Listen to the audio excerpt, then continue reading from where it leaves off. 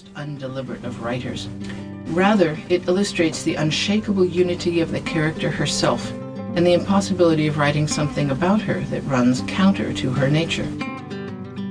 In the process of exploring one character's nature, I have learned about others as well, as I have learned that being a writer means following one's instincts. The stories originally concerned young Mary Russell growing and being tested, with her mentor-turned-partner Holmes relegated to a supporting role. However, as time went on, I grew interested in this middle-aged detective, speculating how he might develop once he had escaped the control of Sir Arthur Conan Doyle. If The Beekeeper's Apprentice is an episodic coming-of-age novel, then some of its episodes belong to Holmes. None of that I knew on the day I set my pen on the page and wrote, "I was 15 when I first met Sherlock Holmes." Those words, as all that follows, show a writer whose own meaning is as fresh as that of Russell and Holmes themselves. Every adventure is new, a thing never before told. In shaping the stories, I was shaped by them, as a writer and as a person.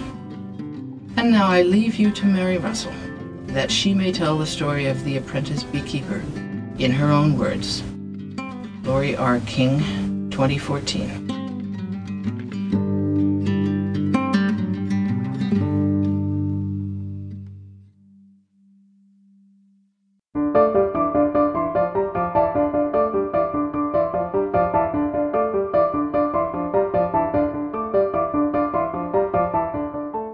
Macmillan Audio presents The Beekeeper's Apprentice by Laurie R. King.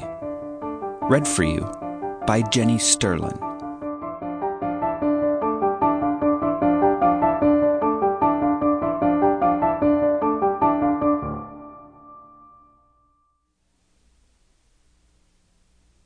Prelude. Author's Note. To this spot a sort of aged philosopher had retired. Here he had built his refuge, being a little weary of interrogating men.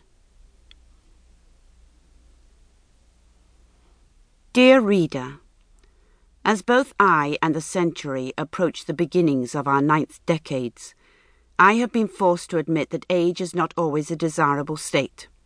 The physical, of course, contributes its own flavour to life, but the most vexing problem I have found is that my past, intensely real to me, has begun to fade into the mists of history in the eyes of those around me. The First World War has deteriorated into a handful of quaint songs and sepia images, occasionally powerful, but immeasurably distant. There is death in that war, but no blood. The 20s have become a caricature.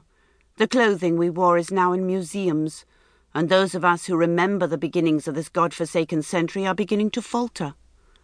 With us will go our memories. I do not remember when I first realized that the flesh and blood Sherlock Holmes I knew so well was to the rest of the world merely a figment of an out-of-work medical doctor's powerful imagination. What I do remember is how the realization took my breath away, and how for several days my own self-awareness became slightly detached, tenuous, as if I too were in the process of transmuting into fiction by contagion with Holmes. My sense of humour provided the pinch that woke me, but it was a very peculiar sensation while it lasted.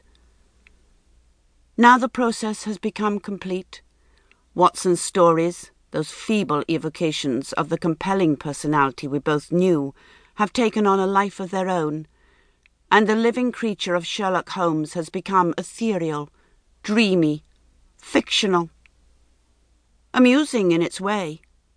And now men and women are writing actual novels about Holmes, plucking him up and setting him down in bizarre situations, putting impossible words into his mouth and obscuring the legend still further. Why, it would not even surprise me to find my own memoirs classified as fiction, myself relegated to cloud cuckoo land. Now there is a delicious irony. Nonetheless, I must assert that the following pages recount the early days and years of my true life association with Sherlock Holmes. To the reader who comes upon my story with no previous knowledge of the habits and personality of the man, there may be some reference